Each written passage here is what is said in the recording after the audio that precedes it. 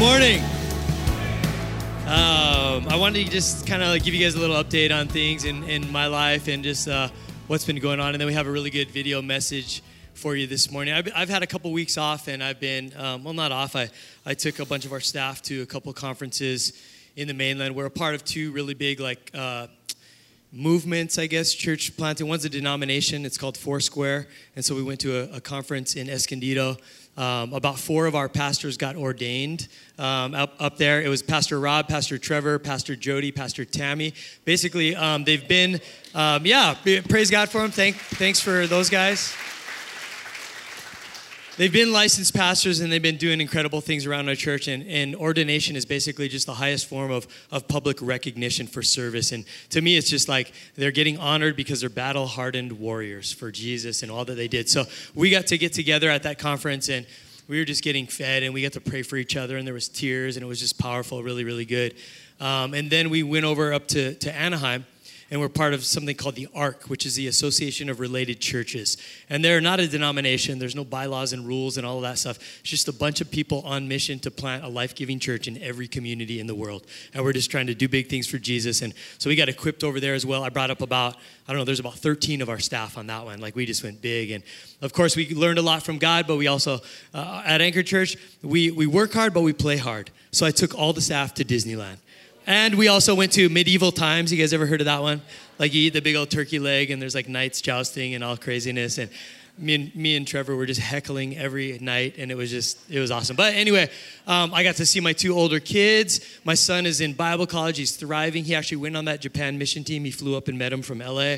My daughter just got signed to a big modeling agency. She's killing it. She's on the same label as Cardi B. She's doing good stuff. So anyway, they flew her out here for a day to model. She's going to Australia, just all kind of cool stuff. But anyway, that's my life. And I went on this trip, just to let you guys know where I'm at. I went on this trip, and I just told God, I want everything that you have for me. I'm willing to do anything. I'm just ready for some new seasons and for you to speak in my life. So I just went fully expecting. And God, when you tell that to God, that's a dangerous prayer, because he takes you up on that offer. And he's been breaking me in a good way, not a bad way, but just breaking me down and getting to my heart and getting to a place I need to be. Because he told me this. He goes, son, I need to break you before I can rebuild you. So you need to go ahead and surrender to this, and you need to let this happen. And I just went, and I've been a mess in worship for 2 weeks. Every time I'm just ugly crying and everything. I don't even care, because God is just doing such good things. And so anyway, I'm in a really good season. And I'm not preaching today because I'm still kind of processing a little bit. And I'm thankful that you guys are gracious with me and letting me kind of have this time to just and if you don't know what I'm talking about in the season I've been, you haven't been in church, shame on you. You haven't heard. Ask somebody. But anyways, I'm walking stuff out. So I get to introduce a message that I'm bringing back from one of the conferences that I went to. And it's by the new president of our Foursquare denomination, and it's on peace and anxiety. And I'm like, this is a word in season for me, and this will speak to my church. And so you're going to be blessed by that today. But can I just say really quickly, thank you guys for all of you that have reached out and sent texts and prayers and emails and just hugs. I'm blessed by this church family that I get to be a part of, that we do life together, that we're really here for one another. And even those of you guys that couldn't make it today and you're watching online, you know who you are. I'm thankful for you. I love you. Amazing. This is a great church, isn't it? I'm just thankful for you guys. Anyway, you're going to be blessed today. You're going to watch this message. It's going to speak to you about peace, and we're all going to be better for it. So take a look at this. Love you guys. Thank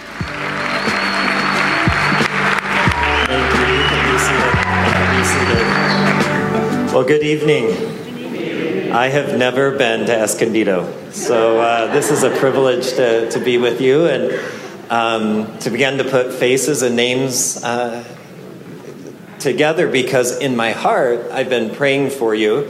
And when you pray for people, obviously your heart goes towards people. And so one of the things that we're doing right now is we're transitioning the church that we have pastored for we're in our 17th year now. And my wife and I have been pastoring for 28 years, senior pastoring, and we do not really know how to do life without wrapping our heart around the flock. We don't know how to do life without being embedded in a community. And so it feels really unknown for us to pull up roots and to begin to decrease. As a matter of fact, the pastor who's following me at Beaverton is also scheduled to speak tomorrow. So Brad Williams, so he's here tonight. So he gets to, I told him, when you follow a pastor, it's kind of like looking in their underwear drawer. It's just really intimate. And you get to see all the strengths and the weaknesses up close. But the season we're in, we had a staff retreat we just came from, and Brad was able to be at that retreat, and so I felt a little John the Baptist-y, like I must decrease and he must increase. So he's yet to fully transition out of the church in Spokane, and a couple of congregations affected, but we see God's sovereignty and hand in it, and we're really thankful. But for us, we've tried to envision what does it mean next, and so I don't presume anything. I'm not assuming anything, but I hope you let us wrap our arms and hearts around you, because we need a flock to be a part of. So this is our joy, and this is our privilege to get to be on the conference gauntlet in the next 6 weeks, hitting all the different conferences, because it's a chance to get to some of you. I'm seeing familiar faces, people I've played basketball with at Life Bible College, high-level college basketball. And now it is, not back in the day, not when I did. It was like, so Randy, do you have tennis shoes? Yeah, you're in. Come on. And but I blew out my knee playing Pacific Lutheran, so I've got some Life Bible College money in this knee right here. But I want to say thank you to Fernando for the privilege of being here, the gracious hospitality your team has shown. You guys are who you present yourself to be. You're not incongruent. What's outward is true of you inwardly, and it's really evident. So thank you for allowing us to be here. My regret is that I won't get to be here for the remainder of the conference after tonight. I need to go back and do a funeral tomorrow for a long-standing member of the church we pastored 2 churches ago. So I'll have to take off, but I look forward to future times and to be together. I'm going to ask you to open your Bible to the book of Philippians chapter 4. You're going to hear a lot of in-depth, real high-level information and teaching. So I'm going to go for the low-hanging fruit tonight to start us off. You got the heavy hitters coming up after the fact, but I love the theme. And I've been thinking about the theme a lot the last couple of days, and even have shifted my focus in my message to align more with the theme. But about 5 years ago, I had made an appointment with a research librarian at a local university in the Portland area, and I was doing a project and I needed some help. And so I made this appointment. It was the Monday after Easter. And I went and sat down with this guy, and he was an older gentleman, a Vietnam vet, and he has this beautiful golden retriever with a service dog vest on it sitting at his feet. So as we were talking, I inquired and, just graciously about his dog, and how does your dog help you? What does your dog do for you? And he said, well, I've got post-traumatic stress, and I sometimes can get so amped up and kind of even black out, and I can go from 0 to 60 really fast. And the dog can sense. The dog can just sense when I'm starting to get anxious. And so the dog will come over and lay by my feet. And he just senses I'm starting to get anxious. And if I'm starting to get even a little more worked up, the dog will sit up and just kind of look at me, just kind of get my attention. And if I'm really, really not doing well, the dog will climb into my lap. I mean, the dog will so the dog can sense the level. So we're talking, and a few minutes later, the dog comes over and lays by me. And pretty soon the dog sits up and starts looking at me right in the eyes. And this is no joke. About 2 minutes later, the dog climbs up into my lap. And the guy said, "Are you doing okay?" And I said, "Apparently not." I never considered myself really. I'm kind of what you see is what you get. I'm just kind of this guy, and not really high highs or low lows, and kind of even keeled. And But what I realized is in ministry, even if it's nothing more than just the consistency of how we serve and how we give our lives and the privilege of doing so, to be there for others and to be invited into very important and then also very traumatic parts of people's lives, we bear a lot. And it's not just those points of failure or real direct trauma that affects us so much, but it's the compounding effect of just ministry life that adds up. My wife said this before we knew we would be shifting into this role a while back. She said, if we ever leave the pastorate, before we do anything else, we should take a year off and just cry for a year. like all those funerals you've done, all those traumatic moments, and it's like sorrow. There's all this compressed sorrow that can build up in our soul and our heart. And without even realizing it, it can lay there below the surface and be like this chronic level of stress and anxiousness that we live in and we're not even really aware of because it's become normative. But it begins to take its toll over time, and the next thing you know, there's a golden retriever climbing into your lap, letting you know that you're a mess. But we've been, as pastors, committed to trying to live it's the elusive quest to live a balanced life, but to live life more by priorities than just urgencies. We've tried to live our lives by priorities. We've tried to have rhythms we were very committed to in terms of our life and marriage. And we had made a commitment to be home for dinner 5 nights a week, all the child-rearing years of our life, and coach my kids' teams. I said no to a lot of things over the years to prioritize that.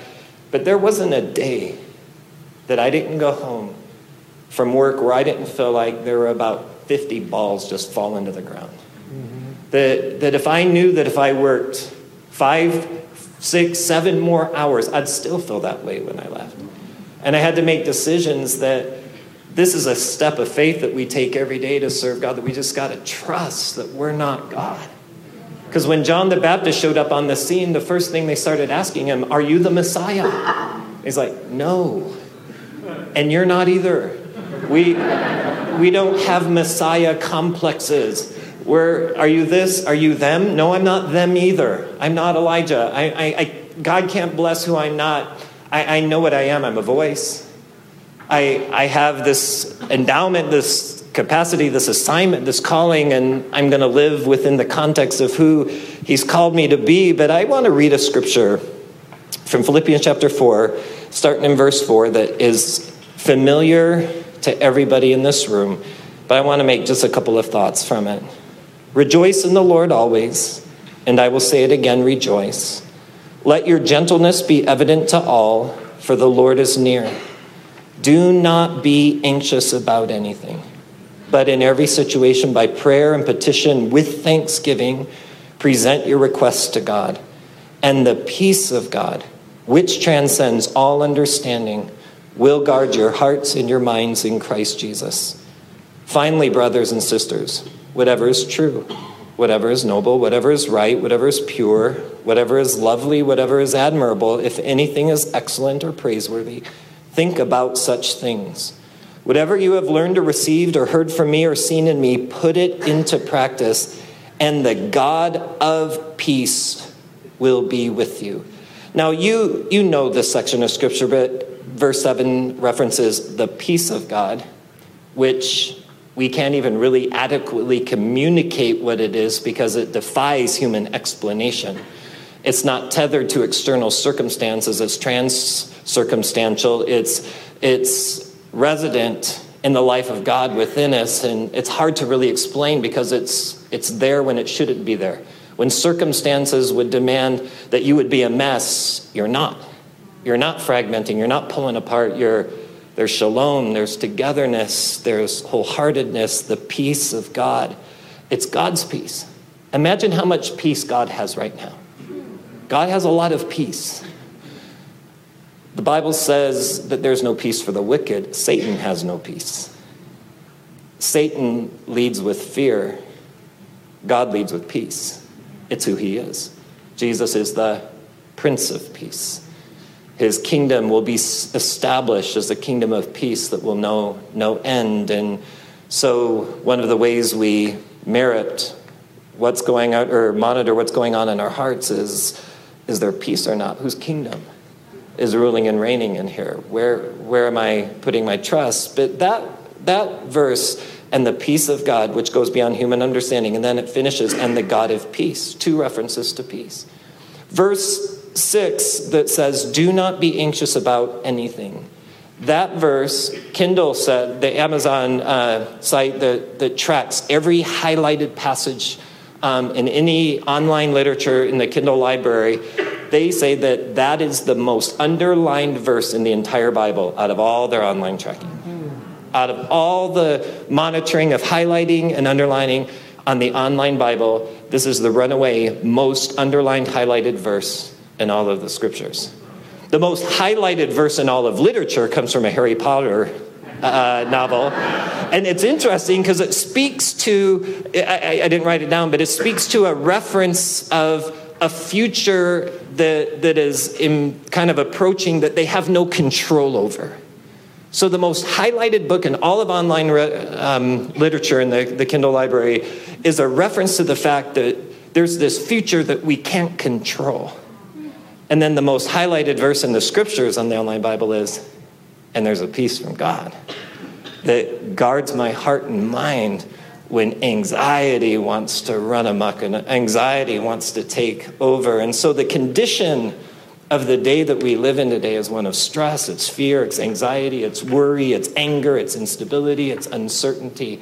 We know that, and I'm hesitant to overload us with a bunch of statistics, but just listen to a couple things, because this might be us tonight, but it's also the people who come and sit in our services. There's a man who wrote a book, a psychologist, and he said that the average American teenager today exhibits the same level of anxiety as the average psychiatric patient did in the 1950s. So in the 1950s, they would say, that's a crazy person. That's the level of anxiety that teenagers live with today. And they say the number one driver of anxiety in teenagers today is social media, online comparison. That comparing themselves to one another is the number one driver of unhappiness. That's from an article in the Harvard Business Journal, that there's this chronic comparison. Everybody online curating their best image and putting it out there, and somebody's looking at that and comparing their loser life. Mm-hmm. Pastors, we never have that problem, thankfully. Because we never have to look at another pastor's Instagram feed where they're going, whoa, they killed it today in worship. We killed it. Everybody's killing it. They're killing the announcements. They killed the announcements. So they're killing it. And I'm like, we didn't kill it today. This image of this packed out stadium sanctuary with lights, and you're like, we broke 12. Remember when Jesus said to Peter, when he was restoring him in John chapter 21, and he said, Peter, you're not going to fail me again. As a matter of fact, you're going to get old, and you're going to be a stalwart in the faith, and to the point where somebody's going to take you by the arm and lead you to a place you don't want to go, speaking of the death that he would die, that he would be faithful to the end and he would lay down his life. In that moment of Jesus affirming his faith, restoring him back in his calling, what did Peter do? He looked over his shoulder and he looked at John and he went, well, what about him? Is he going to die too? Because if I'm going to die, I'd like him to die. It's not fair. If I'm going to die, it should be grisly. It should be bad. And so what did Jesus said, what is it to you if I let John live forever? Jesus has no grace for comparison. He didn't call it to coddle it. He just basically said, it's none of your business what I do with John.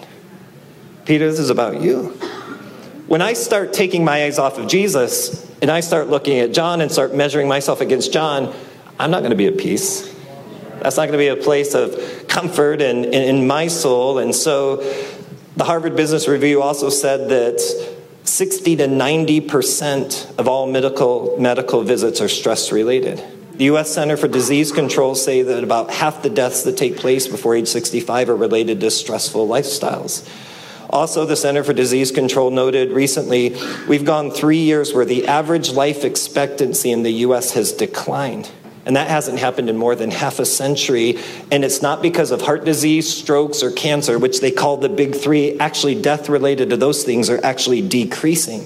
They say that the causes of death that are soaring are related to drug abuse, opiate abuse, alcohol-related deaths, and suicide.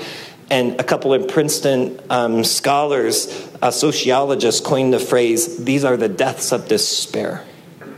That we have a declining lifespan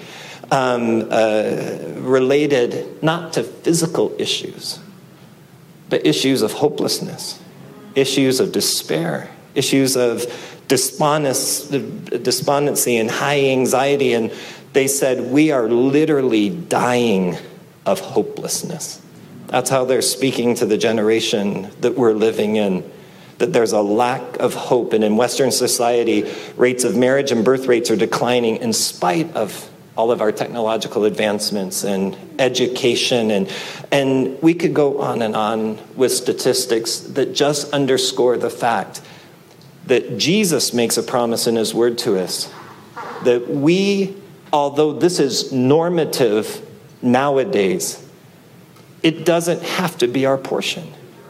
I'm not talking about the fact that there is very real issues of mental health, that there should be no stigmas associated with that. I've heard somebody once say, it's okay not to be okay.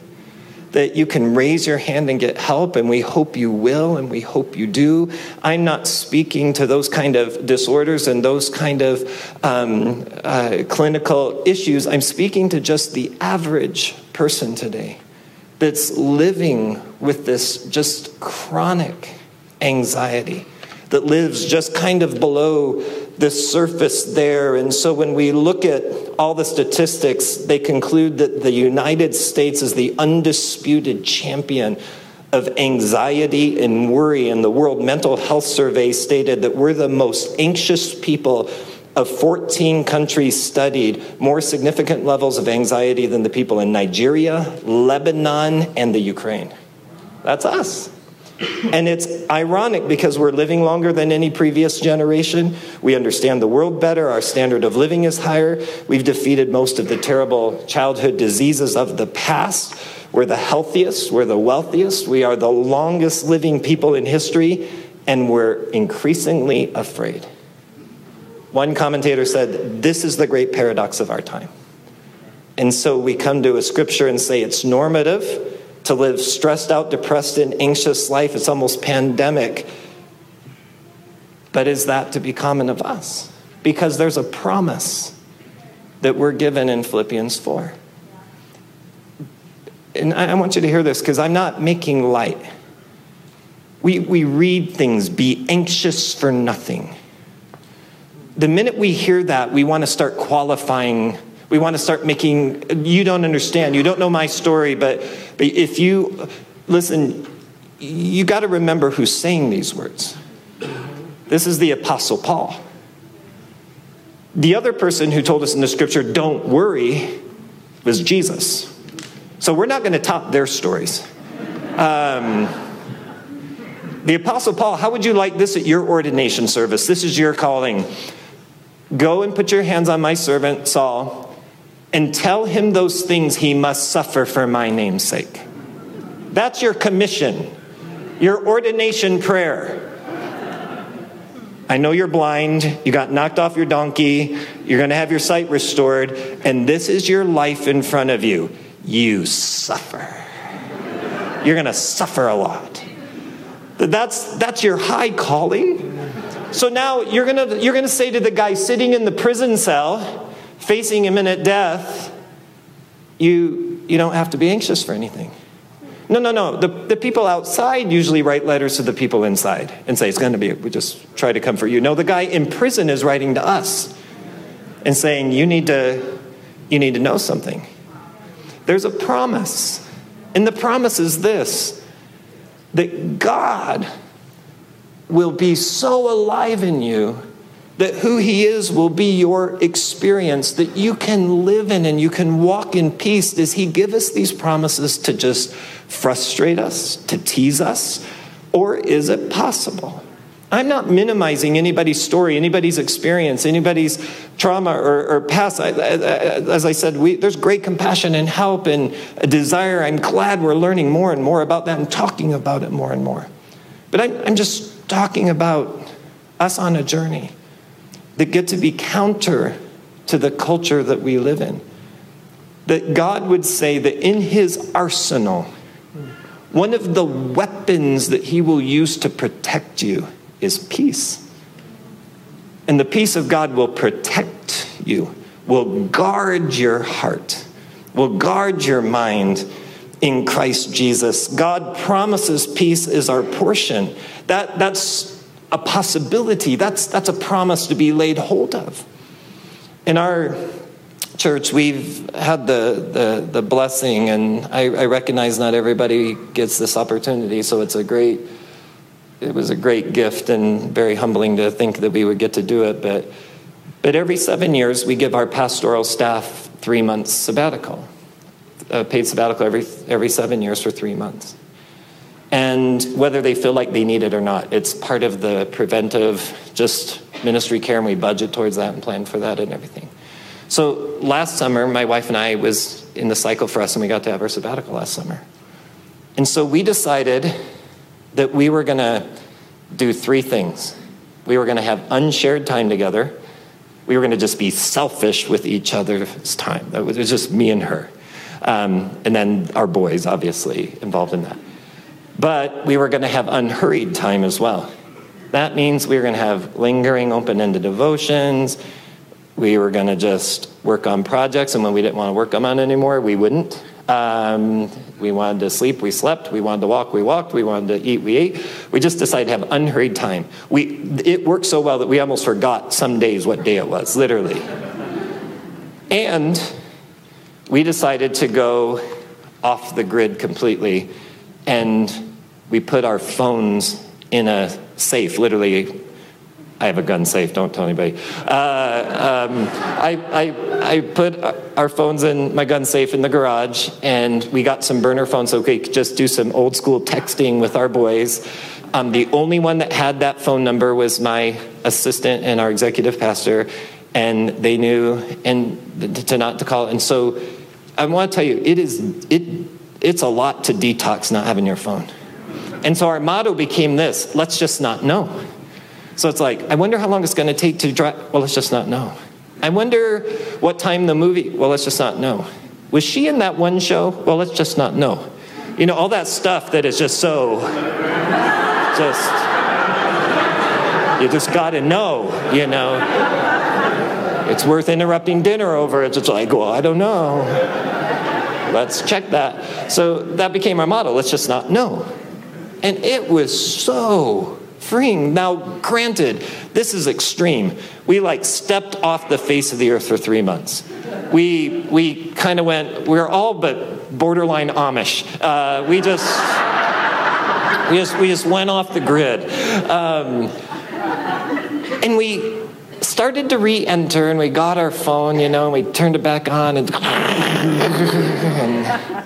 all the current events that I'd kind of lost touch with. I'm kind of a current event junkie, so I detoxed from all that. And we had just experienced, it was circumstantial, but we got to get our soul kind of recalibrated in a good place. And we asked ourselves this question: can this only happen if we have this perfectly aligned set of circumstances?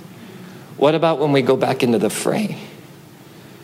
What about a week after my sabbatical was over and I went to the hospital at 4 a.m. and I walked into a room where a 44-year-old man died in the middle of his sleep from a hidden heart defect that nobody knew he had. A healthy guy at a landscaping company and a rock climber and an outdoorsman, and he's laying on a table, body lifeless, and his 16-year-old daughter draped over him. And when I walked in the door, tears streaming down her face, she screamed, "Tell me what to do. Tell me what to do." too. We don't always get to live offline. We don't always get to live detached. That's not the real world. Thank God for the little retreats and respites. But can the peace of God be in that place? Can the peace of God be in that moment? Can the peace of God be with you when there's these unscripted, unexpected moments that we would have loved to have had become a different story than what was being written? Jesus said to his disciples when they were overcome with concern about his conversation regarding his leaving them, and he said, I told you these things so that in me you may have peace. In this world you will have trouble, but take heart, I have overcome the world. Take heart. John 14, peace I leave with you, my peace I give you. I do not give to you as the world gives. Do not let your hearts be troubled. Do not be afraid. We all know this. We all say it, and we all act like we came up with it. Fear not. The most common phrase in the Bible. Fear not. Don't be afraid. Every time angels showed up, they had to say that. Don't be afraid. And people say, saw an angel. Were you afraid? I told my wife if an angel ever showed up in our room, I was going to shoot it, because every time angels show up, people are getting pregnant. And we were done. So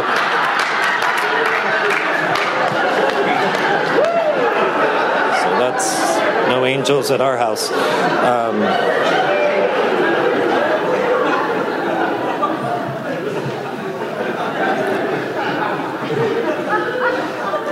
So if Jesus gives you peace,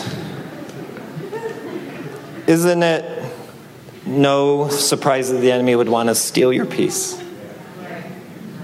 You know, one of the most obvious scriptures in the Bible in Matthew 4, when Jesus had fasted for 40 days in Matthew 4, it says, after 40 days, Jesus was hungry. Never would have deduced that. So when did the devil show up? In a vulnerable moment. When he was hungry. I'm going to tell you my drug of choice. I'm a comfort eater. Any other comfort eaters? For the last 24 years, I've preached on average 3 or 4 times a Sunday for 24 years, and those cycles take their toll. In Sunday afternoons, at about 3 in the afternoon, I'm at my lowest. And that's where the devil shows up. 3 o'clock on Sunday afternoons. It's where you usually find me with my head buried in a bag of Doritos or something, just like you're laying there and the Oreos in the kitchen start calling you. Randy, did you have a hard day? Come here. We had How does he come? He comes here vulnerable. You know the story when Elijah was all upset and depressed and wanted to die, and an angel showed up and made a cake and said, eat and take a nap. That's a life verse for me. That's a life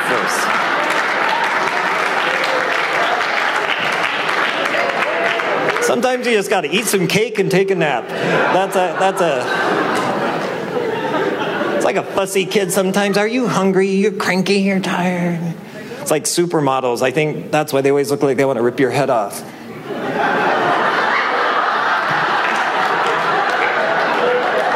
Because they're hungry. They need a cheeseburger.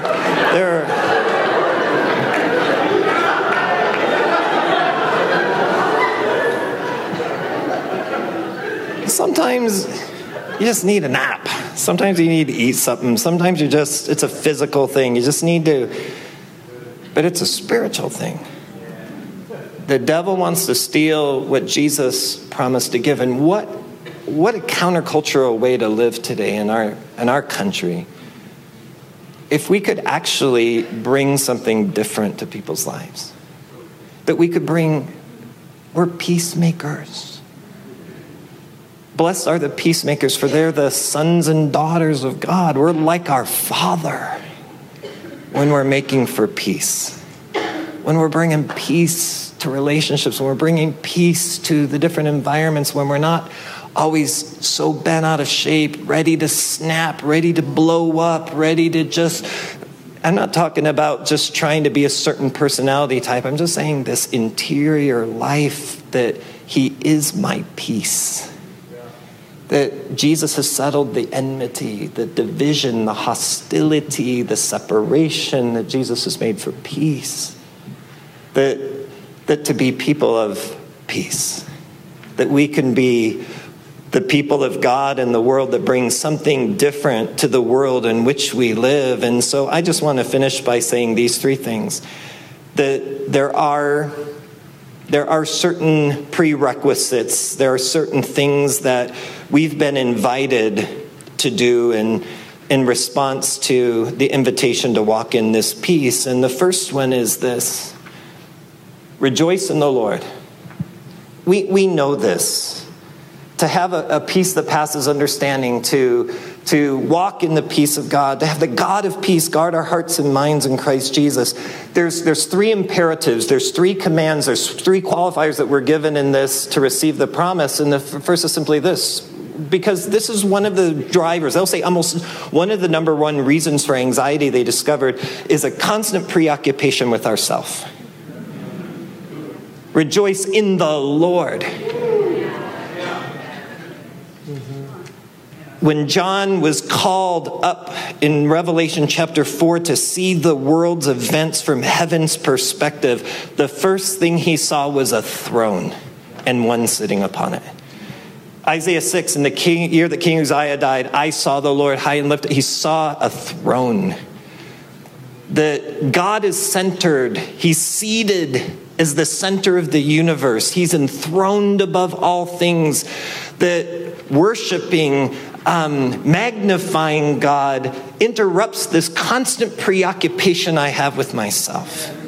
That it's not about the Randy-centered universe. It's not about what Randy always wants and what Randy always needs, but it's about him. That rejoice in the Lord. That there's this invitation to do it again and again. So I'm gonna say it again. Rejoice in the Lord. And again, I say rejoice. That we're people who've been given options. You can choose. That's the most fundamental of human freedoms, is that we can choose.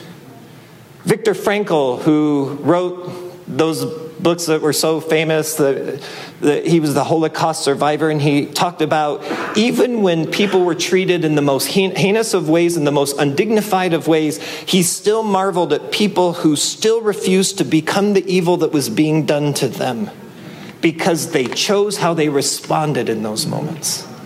They still took their last bite of bread and shared it with somebody else. I still have a choice. You may be suffering with an addiction, but you have a choice. You can come out of hiding. You can raise your hand. You can make this is the choice I want you to make. First of all, let's fix our eyes there. Remember in Psalm 73, Asaph, the worship leader, was struggling, trying to make sense of the world around him. His theology said this about God, but his experience was this. And he tried to make it work in his head. And he said, when I tried to understand it, it was so overwhelming to me that I nearly quit. And I couldn't tell anyone, couldn't betray them. Then he says this in Psalm 73. It was until I went back into the sanctuary of God. Then I understood. We're people who are more than just thinking people. We are thinking people. But we're not just thinking creatures. We think if we could just get more information. But we are not transformed by what we know, for the most part. We're transformed mostly by our longings and our desires. I know it's healthier to eat from farm to table. I know that. I want panda.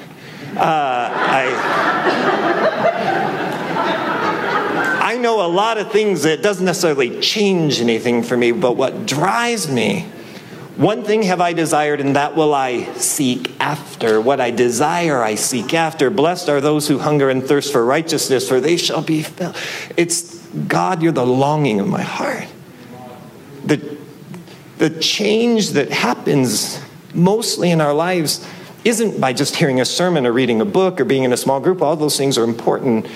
The biggest changes in my life have happened in worship in his presence, beholding him, becoming like him as I see him as he is, being changed with ever increasing glory into his likeness. The moment where I experience the greatest transformation is when I see him high and lifted up. The glory of God. Rejoice in the Lord. Take your eyes off of yourself. It's the strategy, Eugene Peterson says, by which we interrupt our preoccupation with ourselves, because praise shifts the focus. It puts the focus where it should be. The second thing he says, and I want you to pray with thanksgiving. In every situation with prayer and thanksgiving, present your requests to God. Praise shifts the focus. Prayer shifts the burden. So now as I come to pray, I'm not just praying, but I'm praying in a way that relieves anxiety. That's the focus here. That's the gist of this passage of Scripture. It's almost like prayer becomes emotional management. How do I process these emotions so I'm not controlled by them, nor do I minimize them? But where does that anger get transformed into love? Where are these things addressed in my heart? Because anxiety, they tell us, is a form of emotional pain. There's something unresolved. There's something that needs to be put into the Lord's hands through prayer. So this is how he says, I want you to pray. He says, in every situation, he's saying, this is good in any circumstance you can think of. What he's saying is, whenever you're about to get anxious, I want you to do this instead. So at school, in your dorm room, at the staff meeting, after the 11:15 service, after you've just had a healthy conversation, a spirited conversation with your 17-year-old, this is what I want you to do instead. Present your requests to God.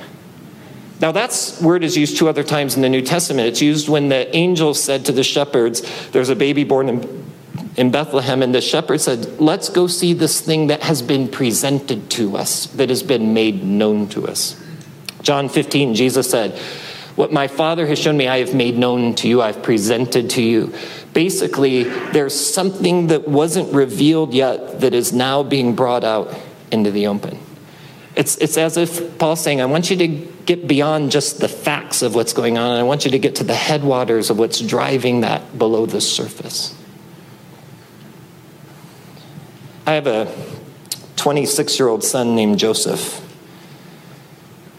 Joseph is a computer programmer, graduated with a degree in computer science. Joseph came out of we tease him, we say he came out of the womb emotionally constipated. Even as a little tiny guy, when you'd hug him, he'd go like this. Like, he's not the kid that throws his... And he questioned everything from the day he was born. This is an iPad. Who said? Who said that's an iPad? My middle son, I could say, that's an elephant, and he'd go, okay. Totally different kid.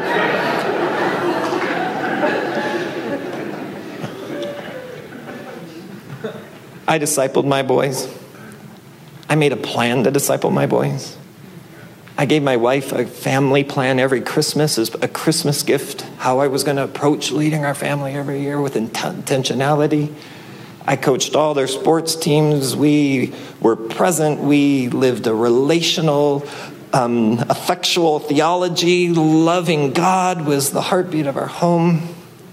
And he went off to a Christian university.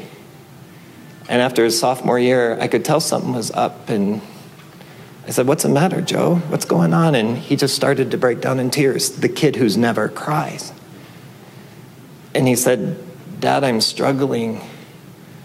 I want to believe, but I'm really struggling to believe. I baptized him. I got to lay hands on him when he received the baptism of the Holy Spirit. We met every Tuesday morning his entire life growing up through school years, doing an intentional, systematic approach to building just this love for God's word in him. And he was reading the Bible from cover to cover like he did every year. And starting in the sophomore year in January, he started having questions he didn't have before. He started going online and Googling things. Next thing you know, he's reading these Reddit threads and getting caught in these conversations. And then he's got, in his computer science classes, these atheists that are challenging him, not just at a surface level, but like deep things that he's wrestling with. Sometimes our faith is inconvenient, so we choose to set it aside and not believe because we want to live a certain way. He was struggling to live. He was struggling to make it work. We started a journey. I should have a doctorate right now in apologetics. I read everything he read. I read Hawkins and Dawkins, and I read everything. And one night, I'm laying on my living room floor, and I'm just weeping, praying. It's the middle of the night. And I'm like, God, I'm that widow at midnight. I'm going to be your worst nightmare. I will give you no rest. This is not okay that my son will not know you and walk with you. And I'm just pounding on heaven's door, and the Holy Spirit said, what are you really worried about? And I had in that moment bring all my fears to the surface. I'm afraid that I'm a failure. I'm ashamed to be a pastor, and my son is questioning the reality of God. And I'm afraid I'm going to have grandkids that won't know Jesus. And I began to go underneath it all and present those requests to God. And for about 5 hours, I just prayed. And I heard an old timer once say this: pray till the peace comes. How do you know when the peace comes? When you don't worry about it anymore. And I presented that to God, and the peace of God came. And my wife came downstairs, and it was early in the morning, and she saw me laying there, and she goes, have you been up all night? And I go, yeah. And she said, God woke me up with this word. And she said, I just woke up, and God said, don't argue anymore. Not argue. Don't get into these long discussions with Joseph anymore. Just keep loving him. Relationship was still good and everything. She said, Joseph's going to come back to me, not because he lost the argument, but because of a revelation I'm going to give him. So he gave us a word. And we just start ganging up on him, no longer afraid. Every time someone says, how's Joseph doing? Will you pray for him? He's struggling in his faith. And no sooner would we say that, and somebody would say, my son, can I talk to you, my daughter? And we just started dogpiling him on in prayer. And now here we are 5 years later and 4.5 years later, and we now believe there's a God. And we've now recently come to the conclusion that the God of the Bible is that God. Yeah, so we're making great progress. We're seeing the reconstruction of his faith. So it's been a long, long journey. What's behind your request? I remember pastoring the first church when I was 27 years old, and I thought I was going to be so profound talking to people when they came needing counseling. And people would come, I'm 27, they're just pouring out their story in their heart. And I realized I didn't have anything profound to say. I was like, well, good luck with all that. It was like, it's like, I don't know. But you know what I discovered? It wasn't about saying profound things. It was about profoundly listening, that lives began to heal and change. Why do you pray your heart to God? Because you have a God who profoundly listens to you. There's something of healing that happens when we know we're being heard. And then the last thing, I won't go into it, is then think about these things. Rejoice in the Lord. Present your requests to God with thanksgiving.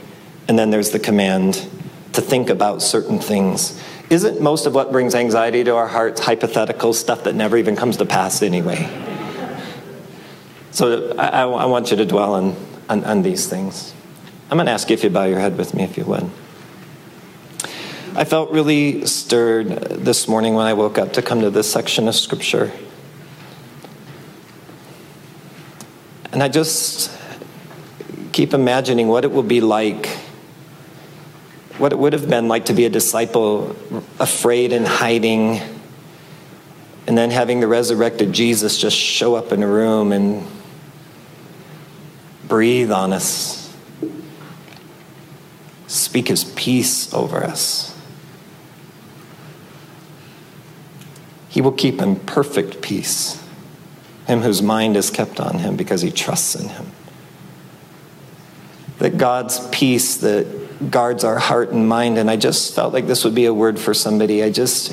You're exhausting yourself mentally, you're turning it over again and again and again in your thoughts, trying to make sense of it, trying to make it work out in your head to the point of exhaustion. And God wants to come and guard your heart and mind. Bring peace of mind to you, to your troubled thoughts, to your anxious thoughts.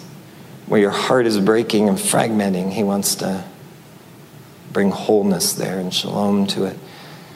And I just feel like Jesus is here saying the same thing he said to his frightened disciples. The peace I give you isn't like the peace the world gives you. You really can't explain it. But it's a confidence that he's the one who's on the throne. It's the confidence that his life is in us and he is our peace. He rules with peace. And Jesus, may your authoritative kingly rule in our lives be manifested in peace tonight. Lord, wherever everyone's heart is struggling, wherever there's just this overriding concern about a person, about a circumstance, about a situation at their church, or about their own future, may your peace settle. May it guard our hearts and minds in Christ Jesus, to the praise and the glory of your name. Amen.